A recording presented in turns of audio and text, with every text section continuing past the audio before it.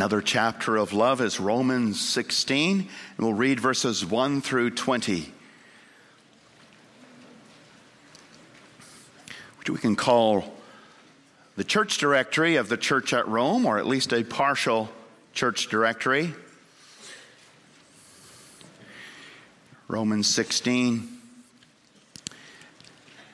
page 1129 in your pew Bibles.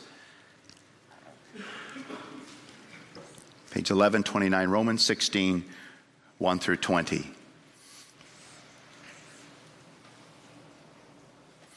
I commend to you our sister Phoebe, a servant of the church at Cenchreae, that you may welcome her in the Lord in a way worthy of the saints, and help her in whatever she may need from you. For she has been a patron of many and of myself as well.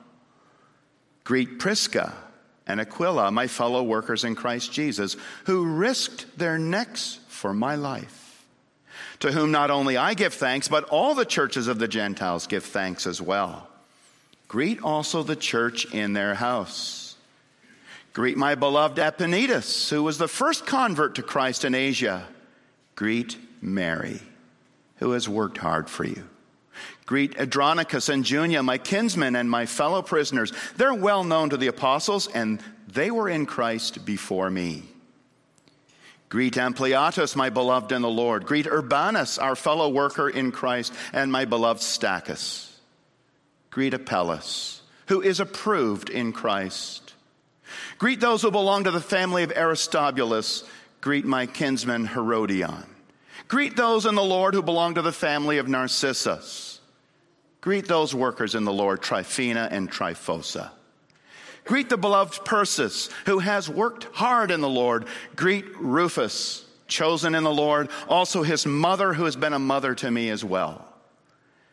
Greet Asyncritus, Phlegon, Hermas, Patrobas, Hermas, and the brothers who are with them. Greet Philologus, Julia, Nereus and his sister, and Olympus, and all the saints who are with them.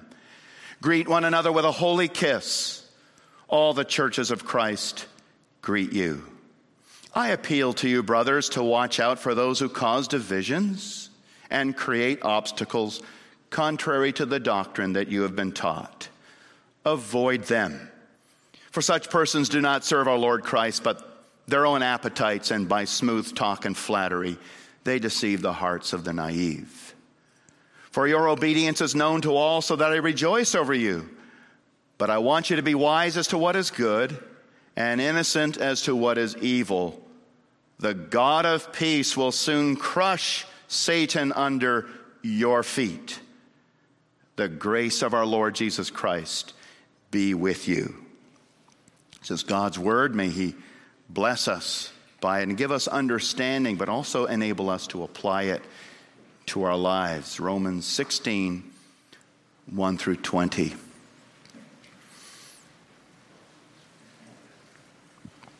Brothers and sisters in Jesus Christ, reading Romans 13 or 16 is a bit like reading a church directory from a church that you don't know. There's all these names, all these families, and you know each name comes with a story, and you're somewhat intrigued by what you see in those names, and yet not fully aware what's all involved. But this you know, that this church directory is a miracle of grace. A miracle of every church directory is a miracle of grace. That God, through Christ Jesus, by the Spirit's power, has brought together a whole bunch of people from a whole bunch of backgrounds, with all their strengths and weaknesses, their gifts and idiosyncrasies, and forged them into a family. And when you look at this list, and you think about a person considering becoming a Christian, and often one of the worries that such a person faces is, what about my family? And what about my friends? What if I lose them all if I become a Christian? But Romans 16 reminds us of what Jesus once said to his disciples. Truly I say to you, there is no one who has left house or brothers or sisters or mother or father or children or lands for my sake and for the gospel, who will not receive 100-fold now in this time, houses and brothers and sisters and mothers and children and lands with persecutions, and in the age to come eternal life. That whoever has to let go of family and friends because they come to Christ, they will find more family and friends than they ever had before. And Romans 16 is that family. Paul likely lost all his family and friends when he embraced Jesus Christ. Yet by grace through faith, he gained so many more. And you see that in all these personal connections and friendships in this beautiful partial church directory of the Roman congregation. It's a congregation he hasn't even met yet, but he's had occasion to meet or hear about or correspond with so many of them.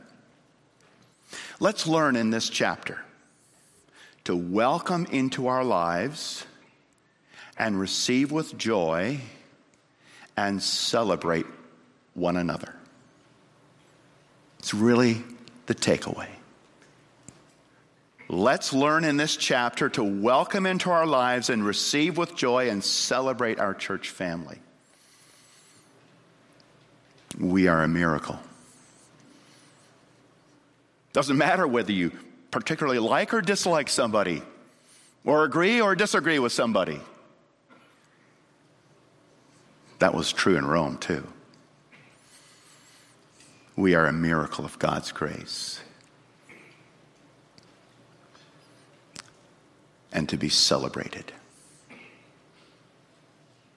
We share the same God, the same Christ, the same good news, the same inheritance.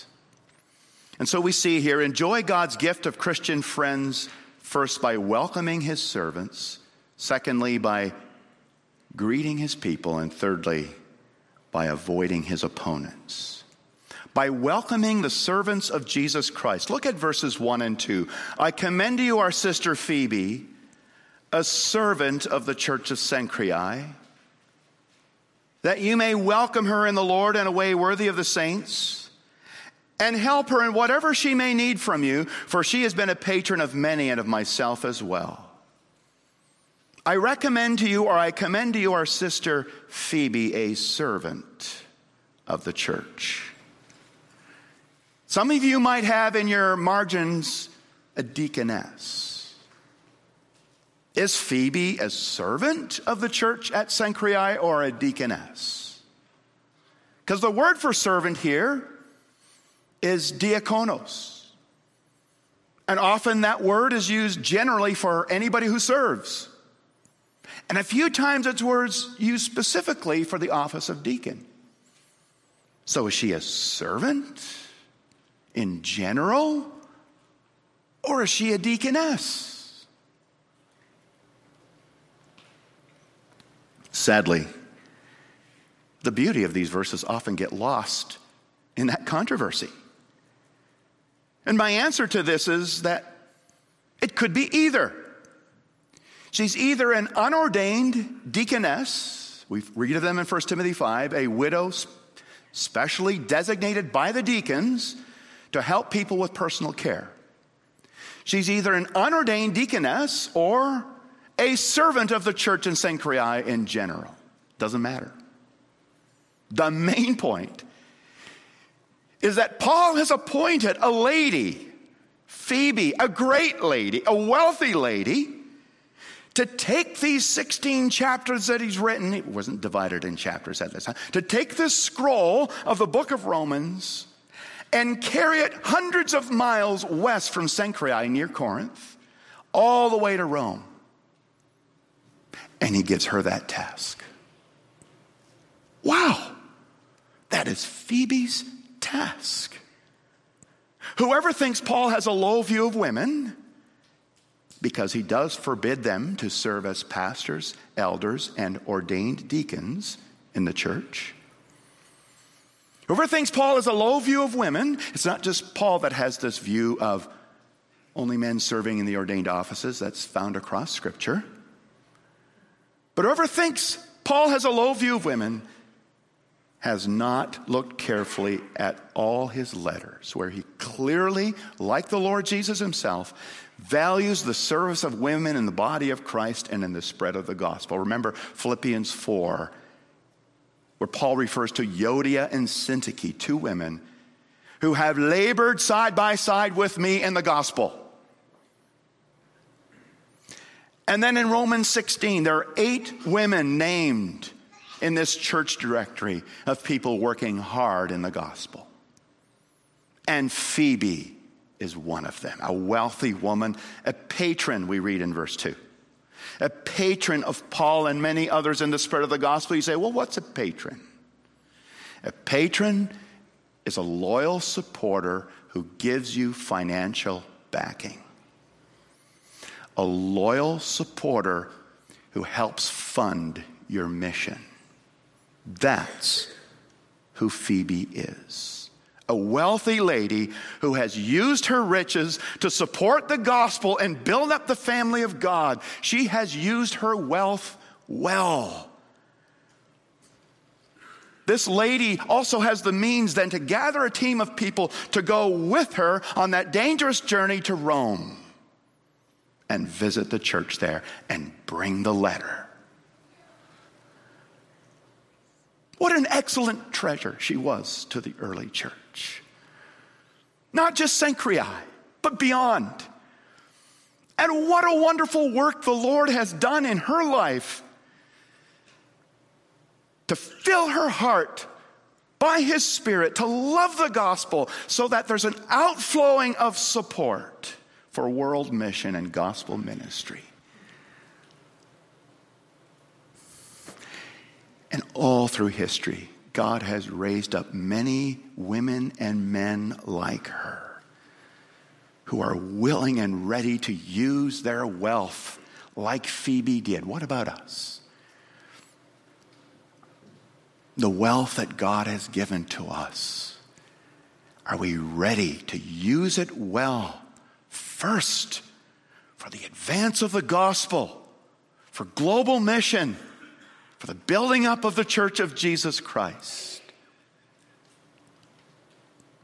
And what's Paul's desire for the church of Rome? That they welcome Phoebe in the Lord in a way worthy of the saints. Give her a saint's reception. This lady has been saved by Jesus. This lady serves Jesus Christ. She's offered her life to the advance of the gospel. And even though she's from a church far away and you don't know her, when she comes, you do know her. She's a fellow believer, and she is to be honored. It is important to honor saints from other churches, even though you may not know them, especially when they come in the name of Jesus to bring the gospel to you. And Paul says, take care of her, give her good hospitality, treat her royally, help her get around while she's visiting you. It's not just the job of one or two. The whole church is being told, take care of her, welcome her. Let everyone participate in the welcome of saints from other places, including missionaries and mission workers who come to you in the name of the Lord.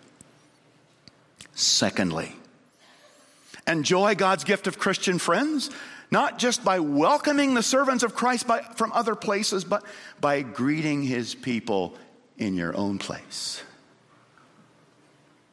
There follows verses 3 and following, 3 through 16, a long list of saints. Male, female, older, younger, people who serve in different ways, people with slave names, people with Greek names, people with Roman names, people with Jewish names, people from all over the place. And Paul is sending greetings from himself and his missionary team over there from Corinth to the church in Rome, telling them, now I want you to go to all these various members in your congregation and recognize them as God's servants and participants in the spread of the gospel and the building of the church, and greet them. Give them a holy kiss. What do we see here? We see here the beauty of the body of Christ, a treasure trove of diverse believers who all in some way serve the gospel and build up the body of Christ. I want us to notice 6 things from this list, from the 26 people named here. Number 1, what stands out most prominently is their relationship to the Lord. How often Paul explicitly mentions in one way or another how they're related to Jesus. Phoebe should be welcomed in the Lord. Verse 2. 3, Prisca and Aquila are fellow workers in Christ Jesus. They're united to Jesus. 5, Epaenetus is the first convert to Christ in Asia. Imagine that. Somebody had to be first in all of Asia, Asia Minor, modern-day Turkey. It's Epaenetus. It's worth remembering. And then verse 7, Andronicus and Junia, they were in Christ before me. They're in Christ. Ampliatus, my beloved in the Lord. What a title. My loved one in the Lord. Verse 9, Urbanus, our fellow worker in Christ. Verse 10, Apelles, approved in Christ. Now, that's a loaded expression. Approved means he's been through some severe tests. His faith has gone through the furnace. And the Lord has held on to him. He has persevered. And his faith has been proved genuine and sincere. That's worth remembering. Apelles. Look at verse 12. Greet those workers in the Lord, Tryphena and Tryphosa. They gotta be female twins. That's just a guess. Tryphena and Tryphosa. 12. Greet Persis, who has worked hard in the Lord. And Rufus, meaning redhead, chosen in the Lord. Oh, they're all elect, but this is the expression he uses for Rufus. Now, the only other Rufus we know, and we think it's the same guy, do you know the other reference to Rufus, redhead in the Bible? Simon of Cyrene, compelled to carry the cross of Jesus to Calvary. And he's called there in Mark the father of Alexander and Rufus. Likely the same Rufus, we can't say for sure. Rufus, chosen in the Lord. But a beautiful catalog of Christ's grace, where he has bought them with his blood. He's brought them into a relationship with himself by his Spirit and Word. And they belong to Jesus. That's first for him. These belong to Jesus.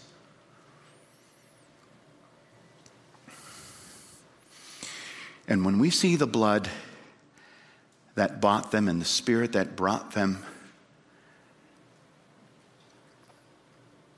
we will be more careful to speak about one another and to one another and to treat one another in a holy way. Brothers and sisters, we can be so cavalier and reckless in how we talk about each other as if they're just pieces of meat. But when we recognize they're created in the image of God, and more than that, they belong to Jesus. They're his blood-bought children, my brother, my sister, even that I'm disagreeing with. That changes everything when I see whose they are, and makes me so careful that I don't tread on them. And that I don't besmirch with my tongue or my actions anyone who belongs to Christ. He is Christ's. She is Christ's. Let's honor him. Let's honor her. The second thing, we first see their relationship to the Lord. The second thing that stands out in this list is their diversity of gender, social standing, and ethnic background.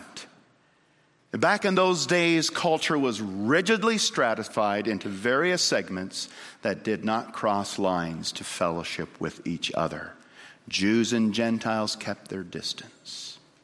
Men looked down on women as inferior human beings. Slaves and masters didn't talk to each other as equals. Greeks and Romans didn't like each other because the Greeks were viewed as barbarians. The Romans' higher culture. But Paul crosses all these boundaries by faith. In Jesus, they're all one. And he doesn't care who they are and where they're from and what social standing and what gender they are. As he says in Galatians 3:28, there's no Jew nor Greek, male nor female, slave nor free, for you're all one in Christ Jesus. Yes, there remain distinctions in gender and gifts and calling and station, and we respect these, but they do not divide us or keep us apart. So we note their diversity. And yet, they're united as one family. That's what Christ's blood does. Thirdly, notice their service to the Lord. We've already talked about Phoebe. She's a patron of Paul and many others in the service of the gospel. But look at Prisca and Aquila. Prisca is a short form for Priscilla. My fellow workers in the Lord. We meet Priscilla and Aquila in Rome. They got chased out in the year 49 when there was rioting in Rome and the Caesar kicked them all the Jews out of Rome. They went to Corinth. And Paul lived with them for many months and did tent making with them. Then they went to Ephesus and Paul worked with them again there. My fellow workers. And then he says, they risked their lives for me. They risked their necks for my life. The picture he uses is they were willing to put their head down, their neck on a stone, and be willing to take the axe and have their head chopped off for Paul if that's what God would require. We talked about that this morning with Joab and Israel risking so much, or the ambassadors going to the Ammonites to risk so much to bring a message of kindness, and ask again the question, how much am I willing to risk for the sake of the gospel? How valuable is the gospel to me? How valuable is the building up of the church to me? How much am I willing to put on the line? Or is it always for me safety first?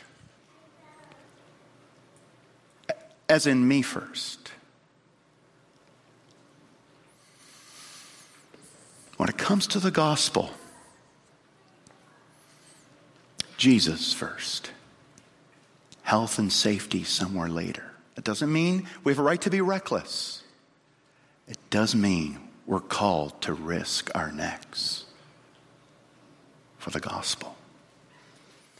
And then look at those statements about hard work. Greet Mary, verse 6, who has worked hard for you. Notice her service. Andronicus and Junius, verse 7, my kinsmen and fellow prisoners. They also have gone to prison for the faith like Paul, maybe in the same place, perhaps in Caesarea or Rome, and well known to the apostles. Verse 9, Urbanus, our fellow worker. Tryphena and Tryphosa, verse 12, workers in the Lord. Persis, who worked hard in the Lord. All these hard workers for the gospel. That means they have their careers, they have their vocations, they work hard in that. But in all their hard work, they're always working for the gospel. They're always seeking to build the body of Christ. They're always seeking to contribute to world mission, to local evangelism. hard workers. Oh, may God fill every church director with hard workers from beginning to end. So notice their service to the Lord. What the Holy Spirit of Jesus does when he brings faith, when he saves a person. Note, number 4, their relationships to one another as house churches. There are as many as 5 house churches named here. Verse 5, greet the church that is in their house, Prisca and Aquila. Verse 10, greet those who belong to the family of Aristobulus. Perhaps that's referring to a house church. We can't say that for sure. Verse 11, greet those in the Lord who belong to the family of Narcissus. Perhaps another example of a house church. But then look at 14 and 15, verses 14 and 15. Greet Asyncritus, Phlegon, Hermes, Patrobus, Hermas, and the brothers who are with them. Greet Philologus, Julia, Nereus, and his sister in Olympus, and all the saints who are with them. Here's the picture of the church at Rome. One congregation. But until the 3rd century, there were really no church buildings. They didn't have that luxury. They met as house churches, groups of 50 or less. The church at Rome was a bunch of house churches, serving under one leadership, one group of elders and deacons, but gathering in different house churches across the city. And that's the picture here, their relationship to each other. And then number 5, note the name onlys. Some are named and nothing else is said about them. Herodion in verse 11. And then the names in verses 14 and 15. Asyncritus, Phlegon, Hermes, Patrobus, Hermas. The brothers who are with them. Philologus, Julia, Nereus, his sister, Olympus, all the saints. Nothing is said about them. Their work, their character, they're just there. They're just in the directory. There's an important thing to learn from this too.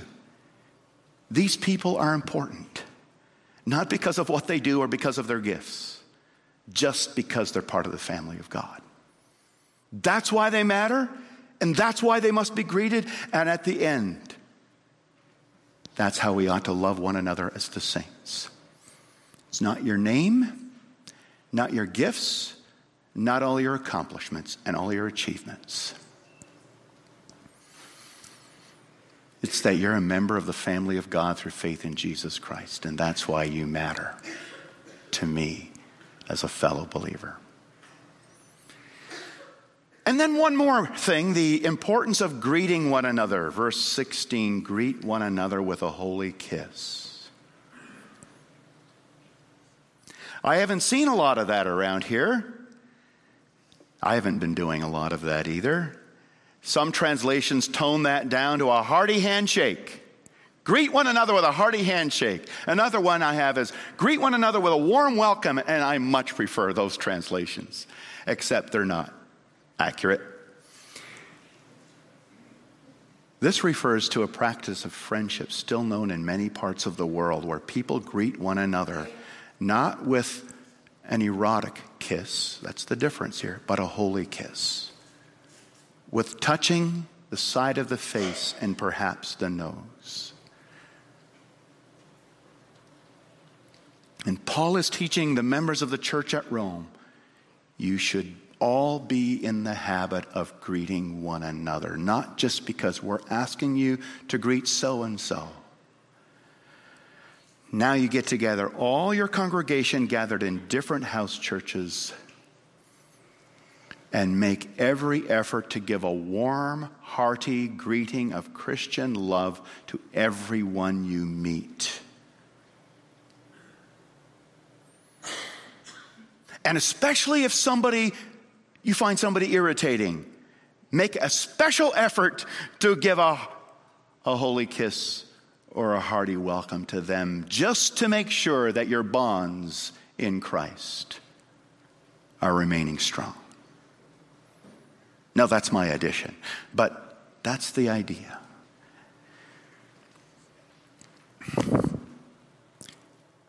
The holy kiss the hearty handshake, but the greeting is a visible expression of friendship and speaks volumes and does a lot to help keep connections strong.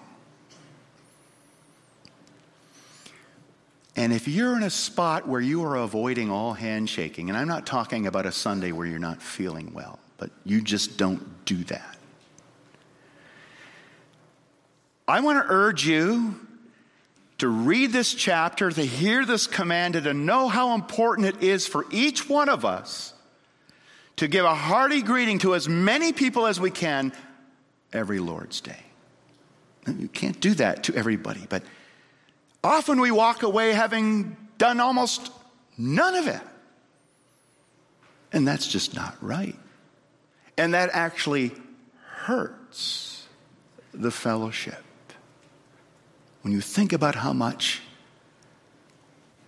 the greeting helps fellowship, encourages it, reaffirms it.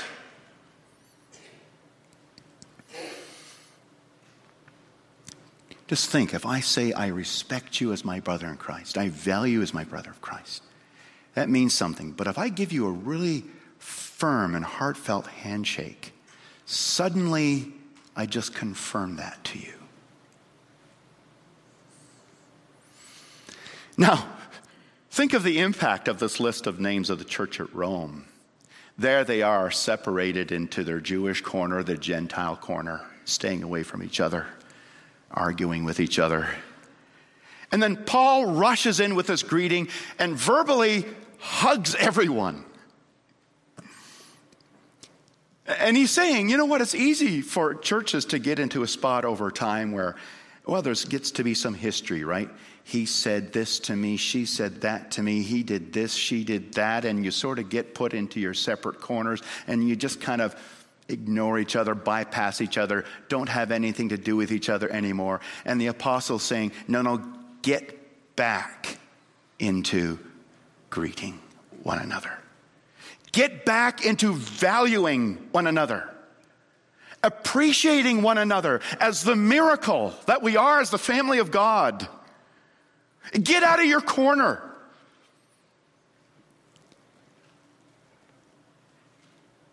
Enjoy the friendship. He's saying that to the church at Rome. It's time to renew your love for and your appreciation for one another. To do friendship, to do fellowship, to put away the petty things that has stuck you, got you stuck in a corner.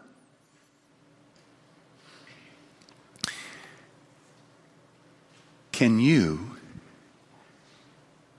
give a hearty, warm, heartfelt greeting to every member of the congregation that you meet?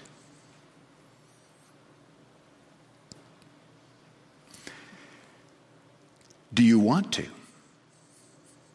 Is that what you look to do?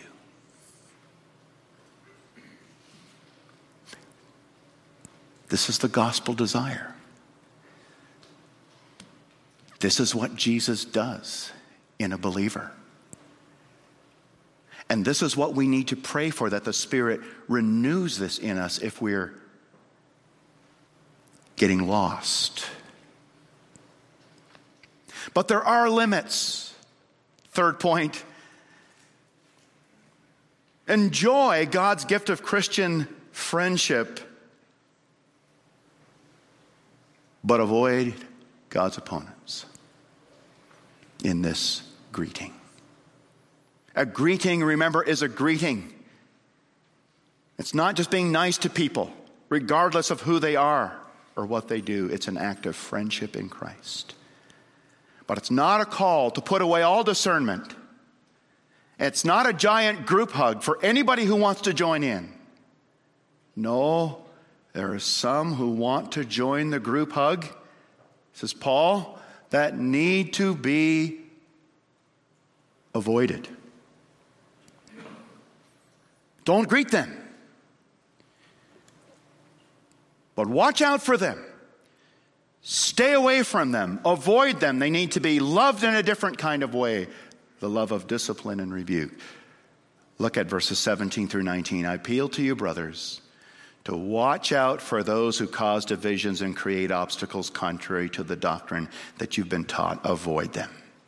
For such persons do not serve our Lord Christ, but their own appetites, and by smooth talk and flattery they deceive the hearts of the naive. For your obedience is known to all, so that I rejoice over you. But I want you to be wise as to what is good and innocent as to what is evil. He's not talking about giving a greeting to a person from the world who does not consider himself part of the body of Christ. He's talking about those who insist that they're part of the body when by their deeds and their beliefs they're not in line with the body of Christ and with the teaching of the gospel. So Paul says here, those who are actively working to bring false teaching into the congregation, to sow division into the body of Christ, to oppose what is being taught according to the true faith, these should not be greeted but avoided. They should be watched carefully. They should be kept away from the flock. They should not be included in the greeting. Because their talk is smooth, they say nice things they don't mean, that's flattery. And they do this to deceive naive people. And for the well-being of the church, you must not welcome them or greet them in the Lord, but oppose them as dangerous wolves who are trying to devour the flock. And so our welcoming one another must always be wise as to what is good and innocent to what is evil. Paul says in verse 19, it must be discerning.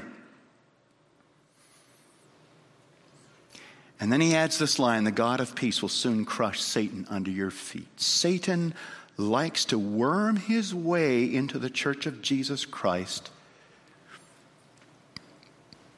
through false teaching, godless living, and division. And by avoiding such people, you're actually stomping on Satan's head. Actually, God is stomping on Satan's head, but he's using your foot to do it. That's what he's saying. And we always want to stomp on Satan's head. And God intends us, dear people, his holy congregation, to be involved in his work of destroying Satan. Also by the people that we are to avoid and the teachers we are to reject who are bringing the false gospel. He uses our boots. He uses our discipline. He uses our rebukes. So brothers and sisters, let's enjoy God's gift of Christian friendship without forgetting to be watchful, and let's celebrate the bonds that we have in Christ. The miracle of the church directory. The miracle of the church family. Including churches all over the world, because he goes beyond the church at Rome. Because this is the family God has chosen. The people Christ has bought. The people the Spirit is gathering. The household God is building. Let's enjoy that. Right here. Amen. Father in heaven, we thank you for the miracle of the family of God. And for that great salvation through Jesus Christ that brought us in. And for the bonds that we have in the Holy Spirit connecting us one to another. And for the gifts given to each member to serve the building up of the body for the glory of God. Help us to remember and appreciate once again what we have in the church directory, what we have as the family of God, and what we have in congregations of Jesus Christ all over the world. Help us to celebrate that. Help us to be busy greeting one another and growing together in the power of your Spirit through the gospel. This we ask in Jesus' name. Amen.